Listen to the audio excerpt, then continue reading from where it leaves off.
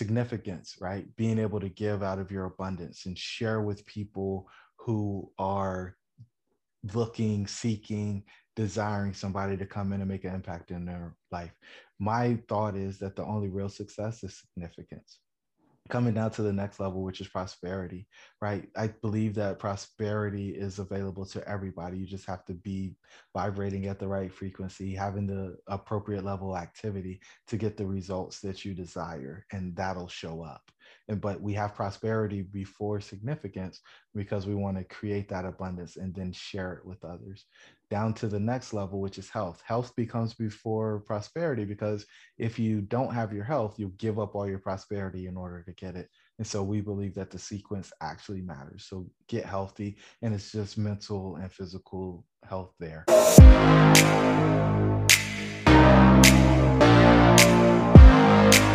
Jerome, you're the founder of Myers Methods, Myers Development Group, Dream Catchers. You're also an author, and you host multiple podcasts and much more. Thank you for your time, man. I appreciate it. Eric, it's so good to be with you. I'm not an MMA fighter, but dude, I love what you're doing over here. Thank you so much, man. I appreciate it, dude.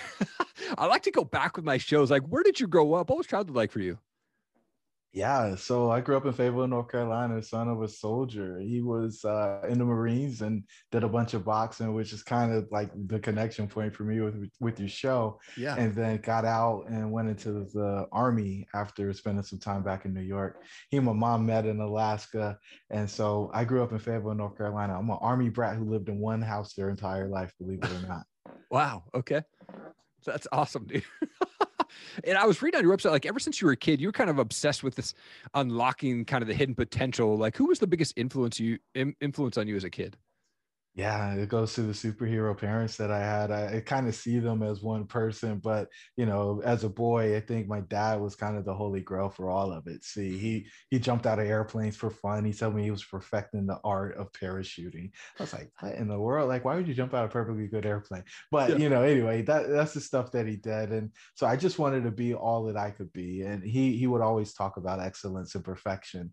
And so when I would see people who were not actually doing their best, I would always like be confused because I was like, I thought that's what you would do. Like, why would you do anything less? And then I realized as human beings, like we're inherently lazy and we just want to do whatever it takes, the least amount of work. And it's this whole concept of return on investment or return on time. Yeah. Oh man. Thank you to your dad for his service too, by the way. That's awesome. It looks like, so you end up going to college for business admin and engineering. You did very well in the corporate America world, $20 million in sales. Like what made you decide to kind of shift over to the real estate and coaching side of things? Cause it's scary to leave that salaried role and go into a full-time entrepreneur type ship. Yeah. So I think, so I put a dream on a shelf in college. I was sitting on a stool with my buddy Duran, and we were doing math, and we realized the guy that owned the complex was making $700,000 a year. We never saw that guy, and we never talked to him. We were like, how in the world does that happen? Yeah. And so we wanted to figure it out. But of course, I didn't have access back to, my upbringing. We just didn't have that type of network coming and hanging out for dinner. And so I went and followed the path that you're told to do, get good grades, get into a good college, get a good job, work for 40 years, have 2.5 kids, and then eventually maybe you can retire and live 10 years free, right? Well, as I was going down the path and we built this really large division for that Fortune 5, I realized that I wasn't actually in control. So here's what happened. I was employee number 2. We went up to about 175 employees over the course of about 8 months. And then when we got to the end of the year, I get a phone call on Christmas Eve, and it goes something like this. It's about 4:55, by the way. Hey, Jerome. So I know you and I have been going back and forth on this decision. The decision is made. We're going to lay people off, and we're going to lay about half of them off. And like, what are you talking about? This isn't the right choice. These people have worked really hard. We need to figure something out for them. Yeah, the decision is made. I said that at the beginning of the conversation. And, I'm done having this debate with you. You just have to decide if you're going to do it or you need somebody else to do it for you. And I kind of grinned as like, this can't be life. This has to be a joke. I have to be getting punked. Yeah. And then 4:59 came. He said, well, it's Christmas Eve. I'm going to spend time with my family. I'll talk to you next year because I'm taking next week off. And so I spent that week not eating, not really sleeping, and trying to figure out what I was going to do and who was going to stay and who was going to go. And I promised myself that I would never do that again because I needed something to help me get through it. Mm. Fast forward to Thanksgiving of next year, the same things happen. And I was like, this is not in alignment with my morals and values. We're making 30% profit margins. There's no reason why I should be laying people off. And oh, by the way, I've got the illusion of actually having decision-making capacity. And yeah, I do get to make some on a day-to-day, but when it actually comes to the rubber meeting the road, which is staff, I don't actually get to make those choices. And so I need to do something where I have more control over my life. And so I decided to make the exit. And so that's kind of my pivot point there through that traumatic experience. Man. Wow, dude. Absolutely. Like that would make me want to leave too, man. And I think, and I still work a full-time job, and my goal is to leave that at some point and start doing this full-time and speaking and things like that. And, but man, it was so scary to do that. And I'm proud of you for taking that step, man. And you're obviously killing it in the real estate side of things. And, I was curious because I bought one house back in 2006 when it was at the height of the market. Horrible neighborhood, end up short selling that thing. But, so like, what's the biggest mistake that you see people making today when it comes to real estate? Yeah, so I think every investor is trying to overcome four challenges: knowledge, deal flow, experience, and capital. And it doesn't matter where you are in the space, it doesn't matter how many deals you've done, you're always working through those four things. And they're also working through those four things in that order: knowledge, deal flow, experience, and capital. And so if you're doing something and you don't actually know how to do it, then you're probably not going to have a ton of success. And somebody who does know what they're doing is going to come in and take advantage of that opportunity because they see it as an opportunity because you're not equally matched in that. And people will say, oh, well, that's wrong. You're not being honest. And you have every opportunity to go get the education that person had or consult an advisor that can guide you through the process, but you just choose not to. And all is fair in business and probably combat sports as well, right? So my whole thought there is you got to get the knowledge. That's the biggest mistake. Yeah. There's a lot of blogs out there and some talking heads, I will call them, who say just go take action. You don't need to spend time on the education, or all the education that you need is free. And what I will say is when you're buying real estate as a business, you actually need to learn how to run the real estate business. If you get in a business, you don't know what you're doing, you're going to lose money. Point of fact. Yep. And you just demonstrated that. And it's okay that happened, but would it have been better to pay that money to somebody else to help you avoid that mistake so that you could go do a higher level mistake? And that's my whole thing. How can we do the higher level mistakes? How can we get further along the path with less brain damage so that when we get to a place where something is actually challenging or tough, we can work through that versus just getting hit in the face and getting put out in the first round, right? Like my goal is always, let's see if we can go the distance, because if you can last the distance, it's a high likelihood that you're going to win because you've got more endurance and stamina than the other person. Yeah, man. And I love that. Like, so you're in real estate, but I was watching one of your podcasts and you talked about like in 2010 or something, you decided not to cut your hair anymore. Like, and you've been growing it out, right? Is that still the case? Absolutely. It's still there. I still haven't cut my hair. I've got a friend up from LinkedIn who says, Jerome, all right, turn to the side. I just want to make sure you still haven't cut your hair. And yeah, I did make that decision. It was May of 2010. And, I was at a corporation who had one African-American executive. And I think at that point we had something like 17,000 employees. Wow. And I would always say to him, like, man, you are the shining light. You make it possible for me to aspire to be an executive here. You make it possible because I see that you've done it.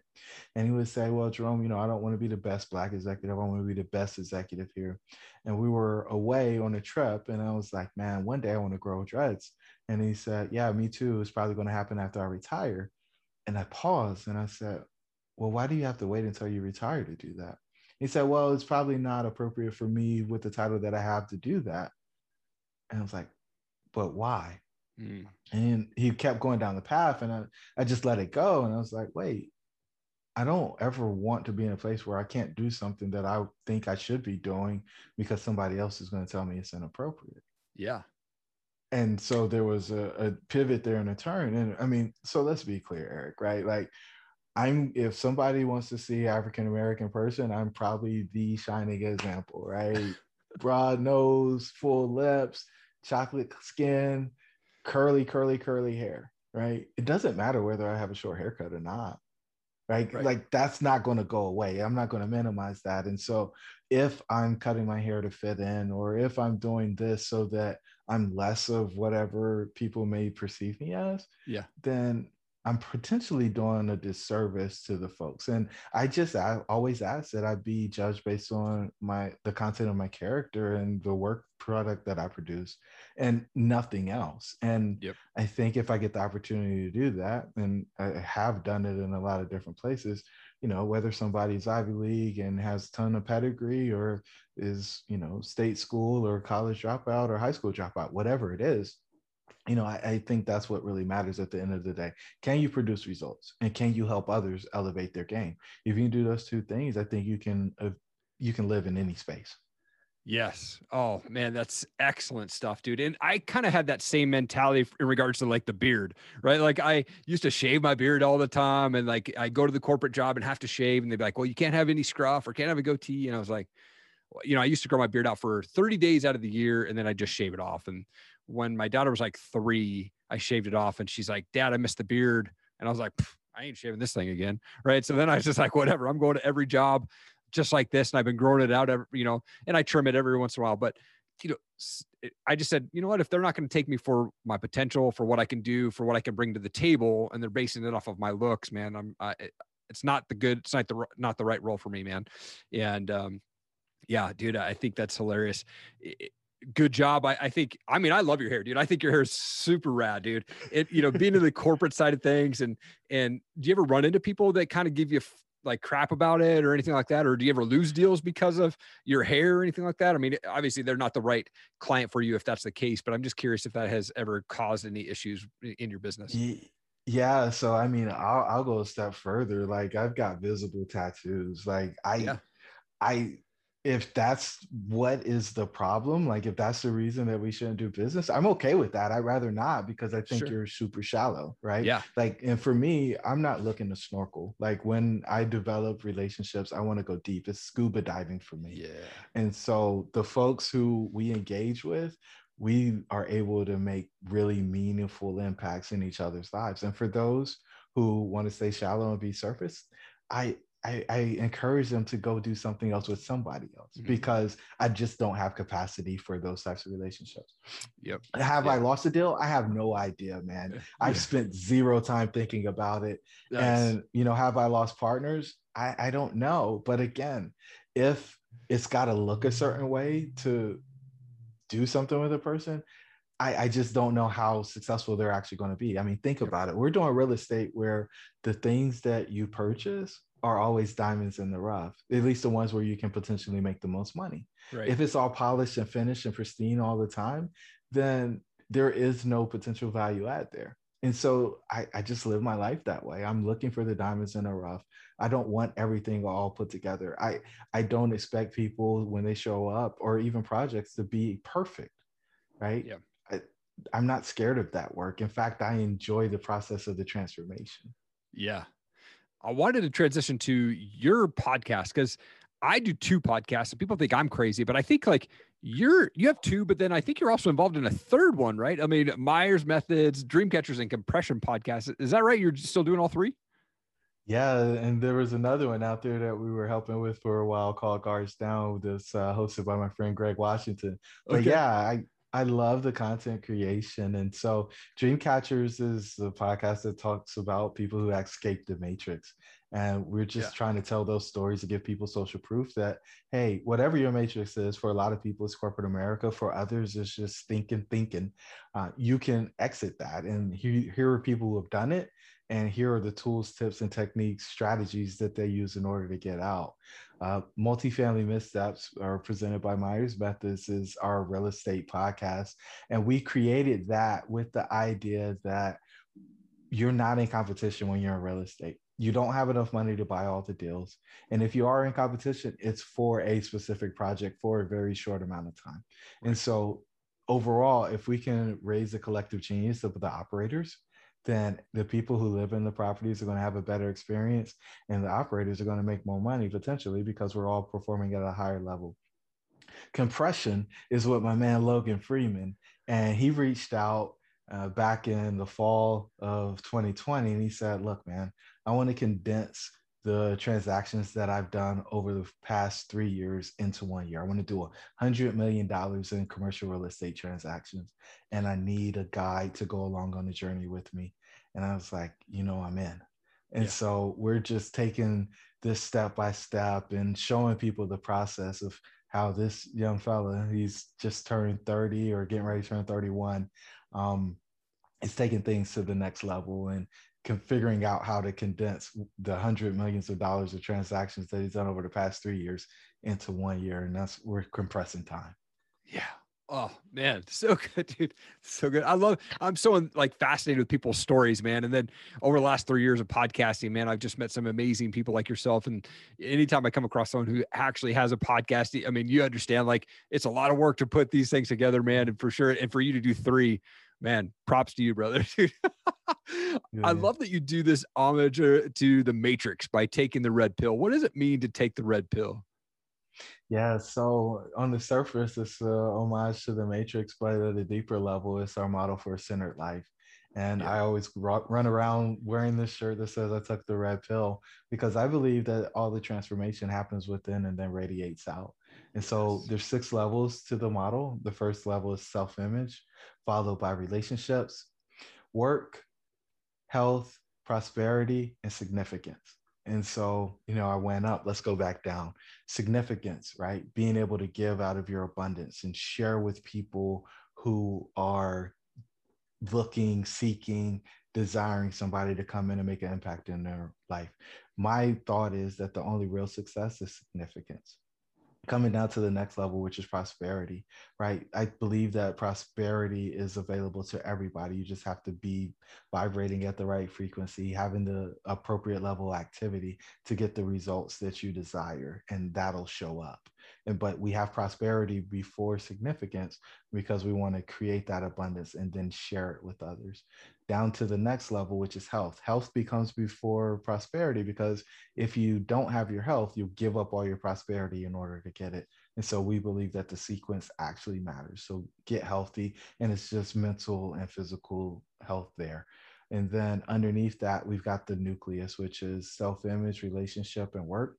We believe those 3 things create all the stress in your life. If you don't feel good about yourself, you're going to start doing these self-destructive habits, which will negatively impact your health. Same thing with your relationships. If they're one way, you're always giving to others and never getting anything back, you'll end up being depleted. And so then you got to find some way to either numb that or find a answer to the things that you're seeking, which is, somebody to actually pour into you. And then the work stuff. So if you fix your relationships, people are going to be attracted to you. They're going to want more from you. And that usually allows you to reframe your work life. And once you reframe your work life, you are able to usually get more responsibility, and that usually ties into more income. And so we want to help people get that more income, then use that income and health to create prosperity, and then that prosperity to become significant, and so that they have that true success. Man, so good, dude. Getting chills on my neck, man. That was awesome, man. Love that stuff, dude. Like I mentioned, you're the author of a couple books, man. You've got, Politics of Marriage, and then you've got Your Dream Should Be Real. What's the inspiration behind both these books, man? Yeah, so I sucked as a husband the first go around. And so I was doing everything that I could to try to figure out how to be a better husband. And I realized that I was going to like 15 or 20 different books to get answers. And so we take the main character, Mike, and run him through all of those books that basically I read and on his journey to becoming the president, which is a husband. But we start him out as like a local council member in a local government and walk him through the different levels, make him a representative in state legislature, and then eventually in the United States Congress as a senator and in the House of Representatives. And he's got this advisor kind of guiding him along the way. It's super, super easy read. And what it's designed to do is say, hey, if I can do this, I being Mike, then anybody can do it. And it teaches you a ton of things that I don't think a lot of folks get. It's a big difference from being a boyfriend to being a husband. And we don't really have a rite of passage that helps people get there. And so we just stumble and bumble through it. Dreams Should Be Real is a book that talks about just kind of, it's pretty autobiographical, honestly. Okay. And it just talks about me taking the wrong turn one morning and how I ended up in ICU because I was in a head-on collision with a dump truck, and the lessons that I learned along the way. And then later on, I went through this kind of period of depression and what I learned in that dark and quiet time. And just to encourage people, hey, your dreams can and should be real. It's up to you to take these lessons and apply them against your life to make them so. Wow, man. Awesome, dude. Thank you for sharing that. And definitely going to be putting links to those books because those books both sound amazing. Actually celebrating 16 years with my wife this week, man. So really excited to hear that book and check out that book for sure, man. How can people get a hold of you? What's the best place for folks to connect with you, check out your stuff, your podcast and things like that? For sure, man. I think the best place to go is jeromemyers.co. Last name is Myers. You go there, you can get access to everything, the books, live events, our real estate education, our real estate investment, all of that stuff is all there, and you can get the quick rundown. Sweet, man. I always love to ask my guest one final question because I'm a music guy. What's a favorite type of music for you, or do you have a favorite band that you like to listen to? Oh, it's not a band. Jay-Z is my favorite artist. He's taught me so much over the years. Yeah, for sure. And I have not listened to a ton of his music, but the dude is super smart when it comes to like running businesses and financials and stuff like that, man. So yeah, absolutely. Yeah, I mean, to go from the projects to a billionaire, it takes a little bit of ingenuity. Yeah, for sure, dude. Jerome, this is such an honor to have you on my show, man. Thank you so much for taking time, dude. You're an absolute world changer, man. So appreciate it. Thank you so much. Eric, thank you for the opportunity, man. You know, I've been looking forward to this since I got the first message. What's going on? Thank you so much for watching the show. I really appreciate it. Hey, I just wanted to do a quick introduction. If you've not seen my show or you don't know the services that I offer, I wanted to drop them to you right now. One, I do voiceover work. So if you're looking for a voiceover person to cover your motivational videos, or maybe it's Kickstarter videos or whatever it is, let me know. I'm more than happy to help you out there. I also work with brands on brand and product videos. So they'll send me their products to do reviews or box openings. Let me know. I'd love to work with you on your product as well and help you get that product out there.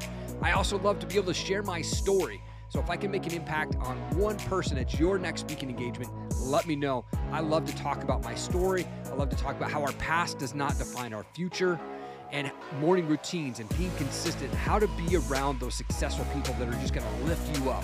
Let's chat about having me speak at your next event. Let's make it happen. Again, thank you so much for checking out this show. Check out ericallenmedia.com. Really appreciate your time. Have an awesome day.